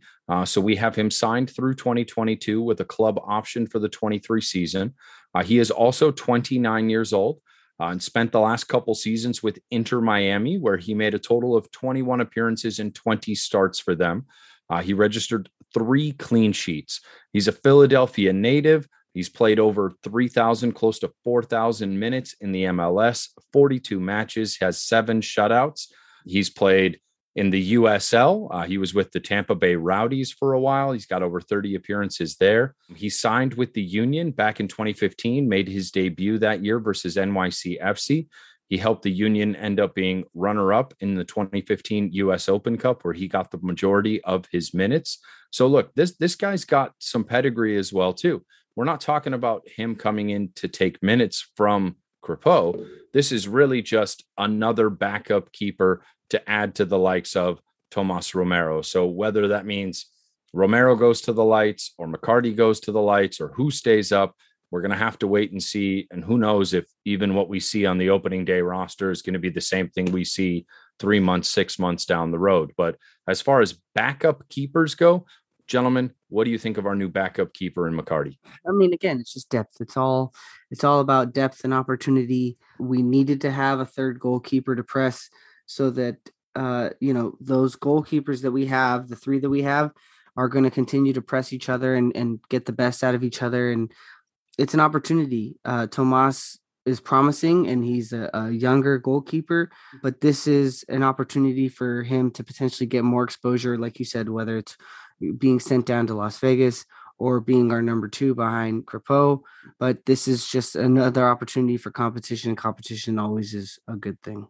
Agreed. No, we're getting a keeper with some experience. So hopefully, knock on wood, nothing happens to Crépeau, but then we'll have Tomas Romero and McCarthy there ready to take the helm if needed. But some good competition, some actual experience amongst the 3 in MLS matches starting. So overall, I think it's going to be one of the more competitive set of keepers that we've had in our 5-year stint here. Exciting stuff.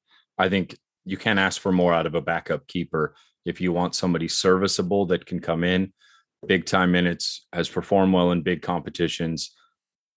Obviously, he's going to have a brand new goalkeeping coach to work with, which brings us to our next piece of news, the announcement of the assistant coaches and the rest of Dolo's staff that's happened since our last pod.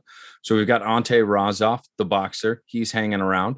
Great to see Razov being that piece of continuing from the Bob Bradley regime. We've got MDS coming back. So Mark Dos Santos hops back down south of the border and returns to Los Angeles.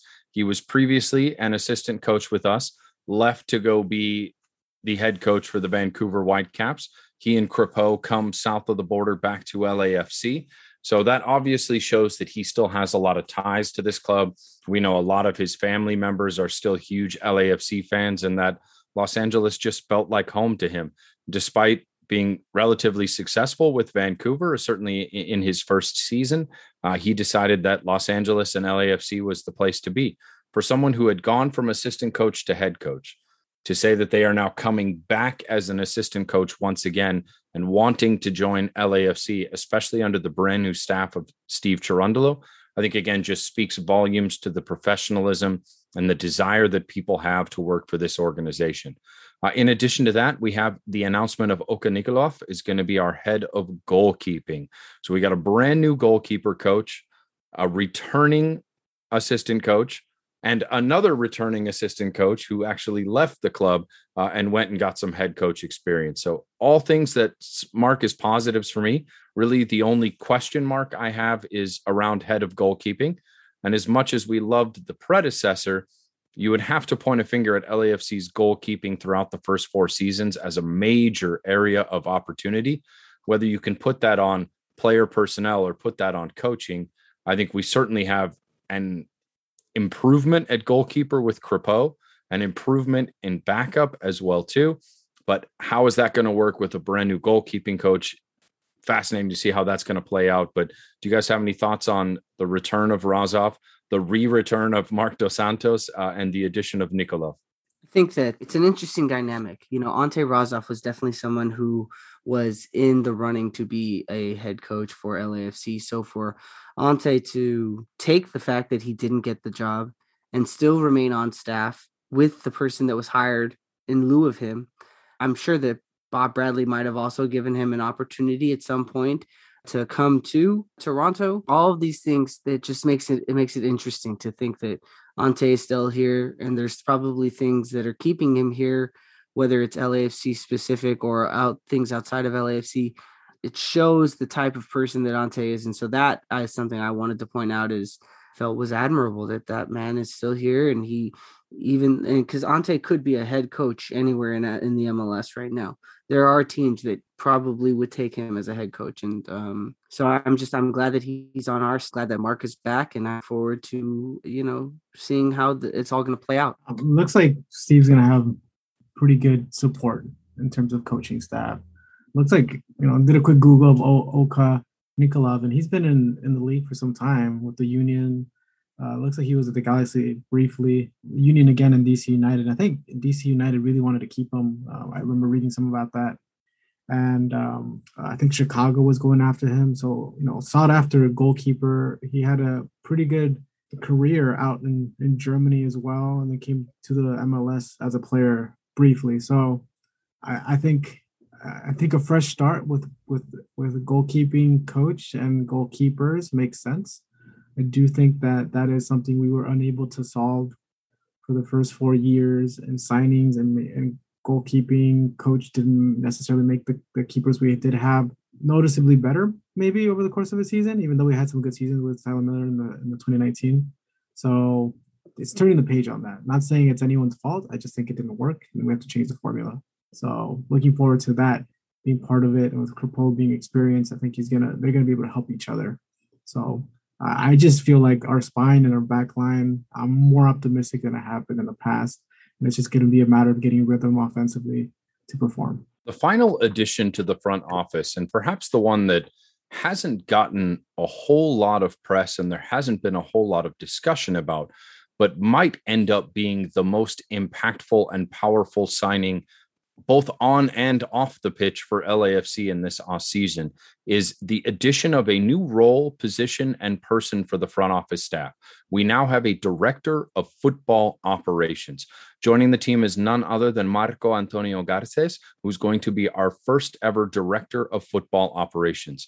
49-year-old joins us after an 11-year run with Pachuca down in Liga MX, where he ran 7 years as their sporting director and worked as their chief scout and director of both football and sports sciences.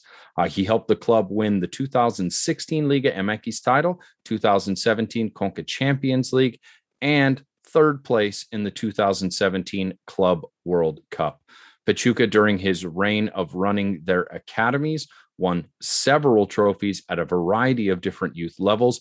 And we all know the names of the big players that he helped develop within the El Tri side, as far as the Memo Ochoas and the players of the like that he has helped bring to the Mexican national team. He was a Mexican national team player. He played European football. He was with Liverpool for a while. He also played for Real Madrid. This is a guy who's played in Euro championships. He scouted for Manchester United as well, too, before coming to us.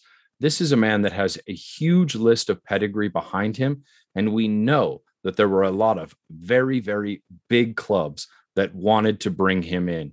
In a conversation that I had with him, he mentioned to me when asked, why didn't you go to any of those other big clubs? He said, LAFC was my first choice. And the second LAFC happened, I was ecstatic and I didn't even begin to consider any of those other options.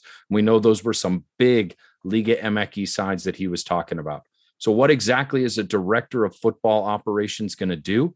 Well, this is the person that really helps connect all of the academy systems all the way up to the first team. So it's his job to make sure that players starting at the very youngest levels of the youth leagues are developed across the Southland, not just in our current program with LAFC Youth. He's going to try and reach out to other academies, players that are not part of particular academies, high school teams, local teams around the block. It's his job to funnel all of that talent through a mechanism that improves those players both physically and as human beings as well too. So he's going to be doing a lot of work in the community as far as raising up these young individual athletes in order to help them reach the next level, be it as a professional athlete or simply as human beings in life. So that is one facet of his job, to make sure that the academy funnels all the way up to LAFC. Plus, he's going to have huge responsibilities in assisting JT in the scouting and player development side as well too, something that he has proven to be successful at the very highest level. And in speaking to this man, he is a brilliant football mind. He knows exactly what his job is and how to do it. And if he brings anything like the Pachuca model here to LAFC, this could be the most impactful signing of a generation. And I do not mean that to be an exaggeration. This really could be the smartest move this club has made in hiring since its inception and first roster. Now, that's certainly my inflated opinion about it.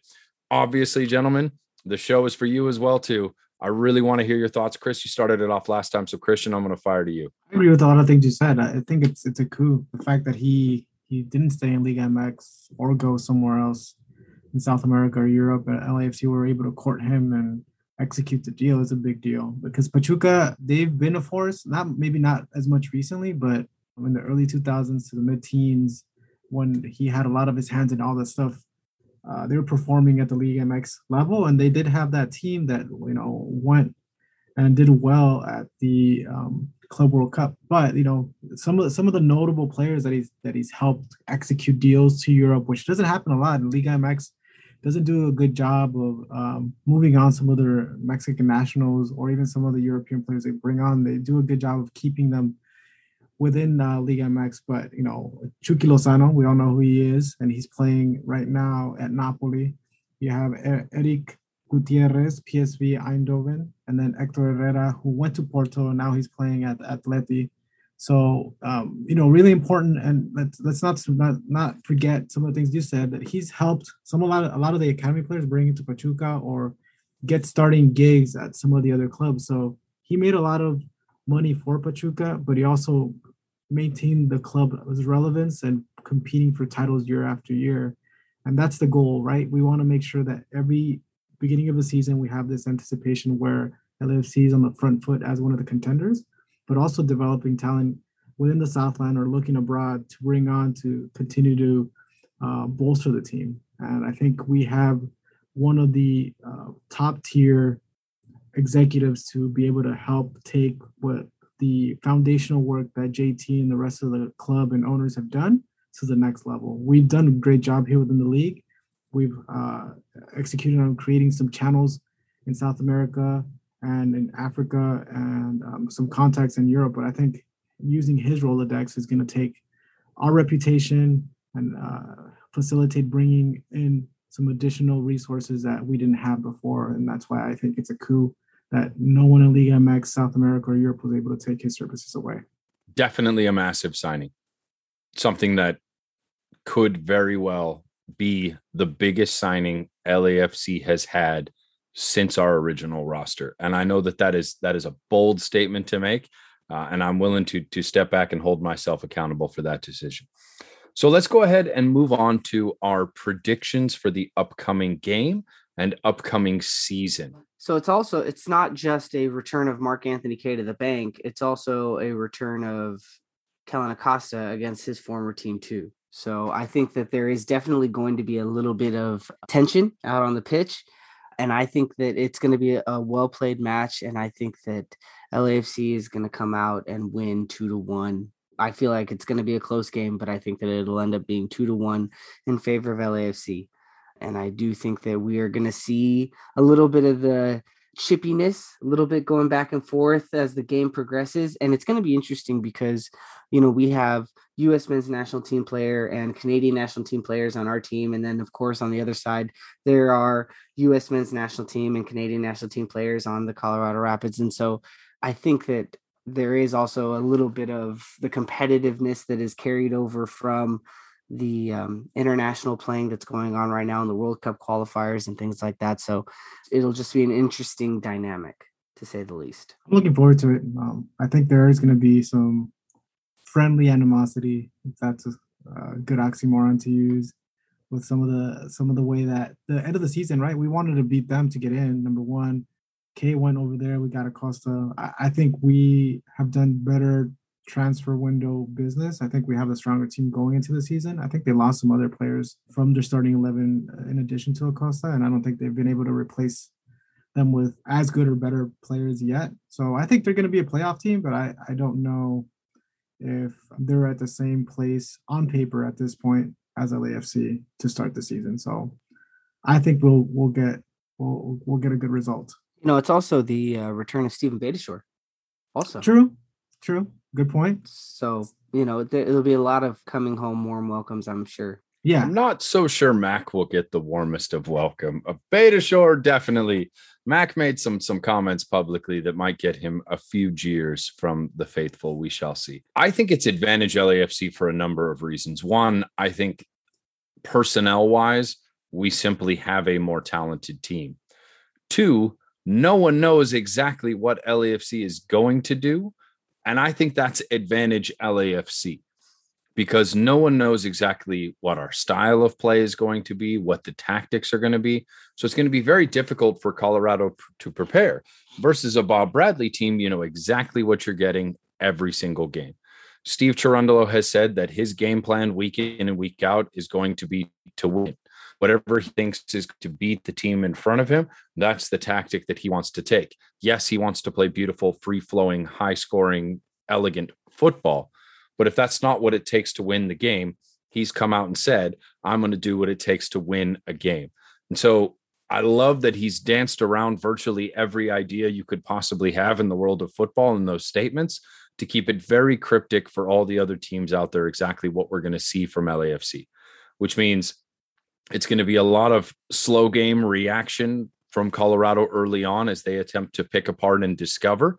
And I think that gives LAFC a chance to get out on the front foot. And if this team starts scoring, we've seen it already, the goals can start flooding in. I think there's a lot of people who have a lot of pent up frustration on this team about how last season ended. And I think they're going to take that out on Colorado. And this is going to be a statement game early on in the season. I think it's going to be a decisive win for LAFC with the 32-52 and the Bank of California behind them. I think this new team is going to come out. There's a lot of players that are really fired up to make an impression on the fans for their first game ever, whether it's Crepeau in goal, whether it's guys throughout the defense and midfield that we've signed, or whether it's Vela, who's now playing for a contract, whether it's Raito, who's playing to prove that he's worth the transfer, or whether it's some of these guys coming back from injury like Opoku. There's just so many people that have a reason to step up for LAFC. And Colorado, if I'm their players, I might be frustrated that some of their best talent has left and the acquisitions that team has made are not necessarily in line with their departures. So I think we have two teams heading in different directions at the moment.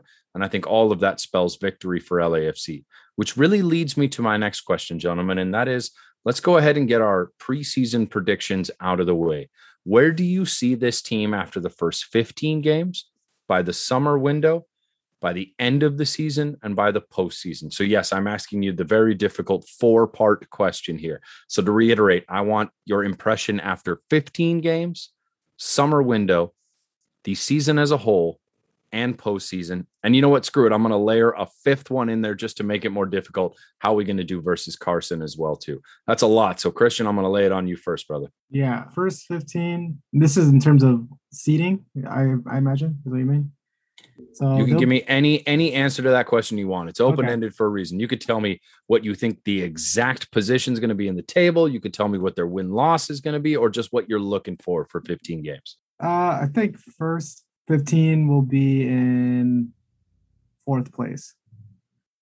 By summer window, I think maybe 3rd, because I do think, you didn't ask this, but I think Seattle is going to be strong, and I think there's going to be another team that we don't know yet is going to be fighting for those top 4 positions. Versus Carson, I think we'll take both this year, home and away. Season's end, I'd say top 3 seeds is my expectation. In postseason, I have us going into the Western Conference final, minimum into the final, hosting hopefully. And I want a championship this year. This is what it feels like right now. So we'll talk in a few episodes after a handful of matches. Championship this year, insert title here. I like that title. All right. I'm going to go with a record. So after the first 15 games, I've got us at 7 wins, 4 ties, and 3 losses. I haven't even looked at the schedule to see where our first 15 matches are, but that's what I feel like. I feel like we're going to have 7, 4, and 3. In the summer window, I think that we're going to be hovering around 3rd place. And I think that, to echo what Christian was saying, Seattle's going to be good. I think Nashville's going to be good. And I think that, of course, there's always going to be the Portlands and the RSLs and the Sporting Kansas Cities. And one of those three clubs is also going to be a contender for the top 4 positions. Versus Carson, again, it's not even a question. We're going to take both of them this season. Did you guys see the advertisement that the Galaxy were putting out for the opening match? There was they have the new signing Costa on their team. So for $24, you would get 2 tickets to the first game of the season and another game down the line. And so it's like, if you're doing this kind of deal for your opening season, it just seems like that fan base is not there. The front office doesn't think very highly of what they have to offer if they have to sell some kind of promotion to get seats, fans in the stands during the home opener. The end of the regular season, I do not think we're going to have the Supporters Shield, because that Supporters Shield is bad luck for any team that gets the Supporters Shield. So it's not going to be us, because I don't need that bad luck. I think we're going to be sitting pretty at 2nd place. And then into the postseason, we are going to be hosting the Western Conference Finals. And then we're going to win that game and go on to the MLS Cup. And that's my prediction. I love it. All right, so I'm going to break it down for you real quick. The first 15 games of the season. Colorado, I've already talked about. Our next game's versus Portland. Portland is a real question mark this season because their franchise is falling apart around them. Their supporters are furious. Their front office is in all kinds of trouble. Who knows how that's going to affect the players on the pitch? Are they going to lose heart, or are they going to rally around it? At this point, it's anybody's guess, but it's going to be hard to say with all the drama and circus that is going on around the Portland team right now. Well deserved for some terrible, terrible news that's come out of there. Just tragic stuff as far as how their team has responded to all of these allegations. I think Portland's going to be a mess, at least for the first half of the season. And if they pick it up and rally halfway through, which they certainly have the talent to do, then I could see Portland being a contender for a second half push. But I think it's going to be a very difficult start to the year for Portland. So I think LAFC are doing well there. Vancouver, a lot of subtractions from that team, not a whole lot of additions to that team. Brand new coach. And let's be honest, they don't have Crépeau. And Crépeau is the one who kept them in virtually every game they were in last year. He was one of the biggest reasons that team was as successful as they are. They do not have as good a keeper this year. And I think that is going to be a big, big, big thing when talking about Vancouver. Orlando, I don't see it. Our next game is versus Carson.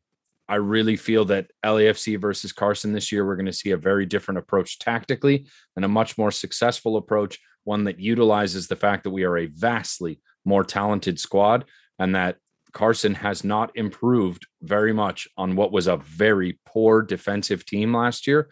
They've really focused on, once again, bringing in older stars to try and sell tickets, something that, as Chris alluded to, clearly hasn't been very successful. And they did not fix the big problems they have with that team. They have a great keeper who had a phenomenal year and kept them in a lot of games. How sustainable is that? The defense, to me, just does not look like a team that is really going to step up. Next we have Sporting Kansas City. I could see that going either way, but the game is at the bank. But that is certainly one that you have to put a question mark around. The game versus Cincinnati, we should smoke them. Next game versus Minnesota, again, it's at the bank. You never know how those games can go. They have a particularly decent team, but that's one you'd have to put a question mark. That's really only two we've got a question mark around. Next, we face Philadelphia, then Colorado again, then Austin, then Columbus, then San Jose. And that brings us to June. I just don't see more than 2 or 3 games in which I really feel that we're going to be facing competition that is capable of beating LAFC at their best. So it's hard for me to look at the first 15 games of the season and see anything more than 3 losses as a reasonable expectation. And I know people are going, you're crazy. You can't expect 3 losses in 15 games. I really think we have a pretty soft start to this season. And we certainly have the talent to run the table if they can put it together. We have the depth, we have the pieces, and that's with 2/3 of our DP slots taken. I don't think it's really till we get into June that we start facing the likes of Seattle and some of the other teams in which I feel we could really start slipping down. So through the first 15 games of the season, I think this team is a lock. As far as our games versus Carson, I know the opinions of the 3252 that were expressed to the front office. I know that Dolo is going to run those games differently than Bob did, and I think that it's going to be a far more effective result. By the summer window, I really think is when LAFC, if healthy, are going to be looking to add that DP player, and it's simply going to be an assessment of where the squad is at that point in time. And we have this bullet in the gun to go out and use if we get to a point in that summer window where we see that we have a need in the midfield.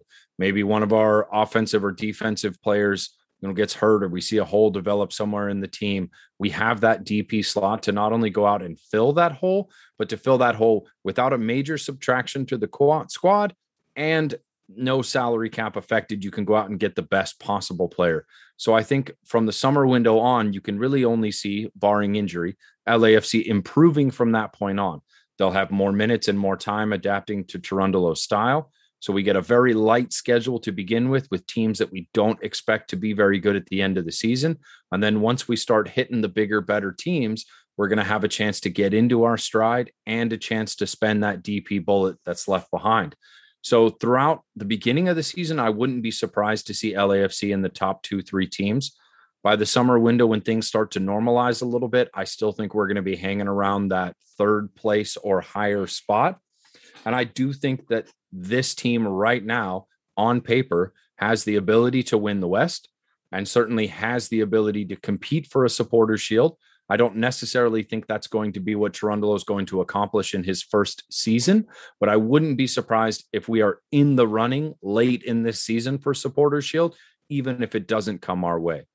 Now, as far as the end of the season goes, I've already sort of expressed my thoughts about the Carson games. I really feel we're going to dominate there, but just looking through the West right now, you've got the likes of Austin, Colorado, Dallas, Houston, RSL, San Jose, and Vancouver that I'm already going to say right now we're going to finish below us on the table unless those teams do something bigger than the sum of their parts currently, which means it's really up to the Sporting Kansas Cities, the who knows what's going on with Portland, the Nashvilles, the Minnesotas of the world to really step up. Between those teams, again, I just don't see Carson's defense as being a top 5 defense. So it kind of narrows the field down to Minnesota, Nashville, Seattle for me, and a huge question mark around what is going to happen with Portland this year. I think we're a better team than both Minnesota and Nashville, and I think it's going to be Seattle, LAFC 1-2 as we're going down.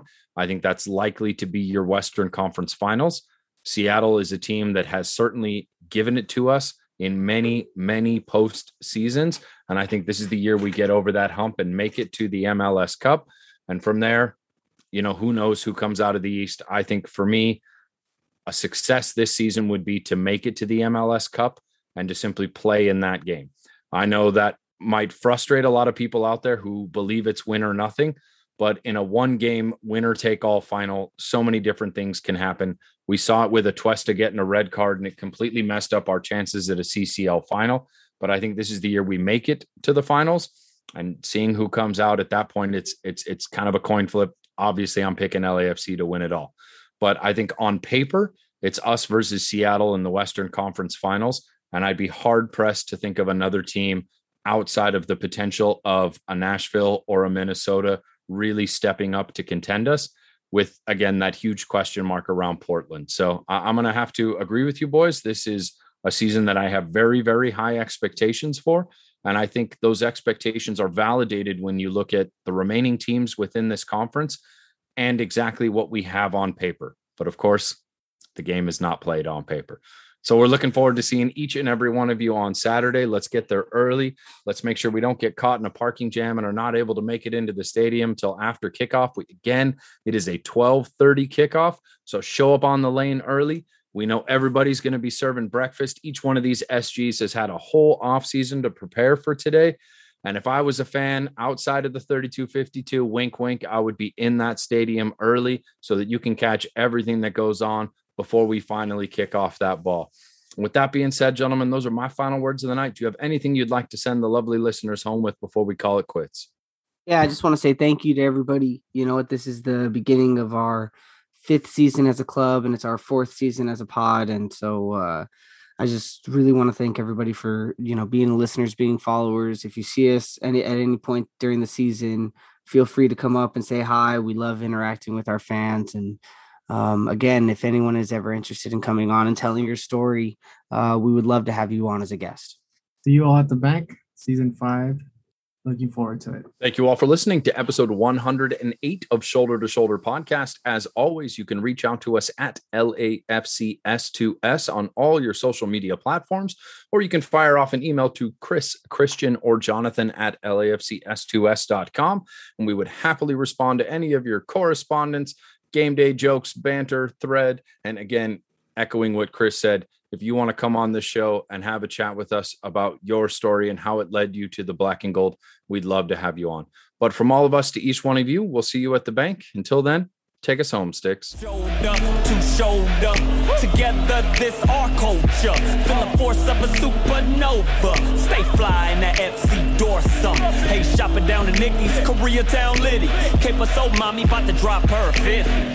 They want me to stop, but I ain't. Come to my house, I'll defend that back.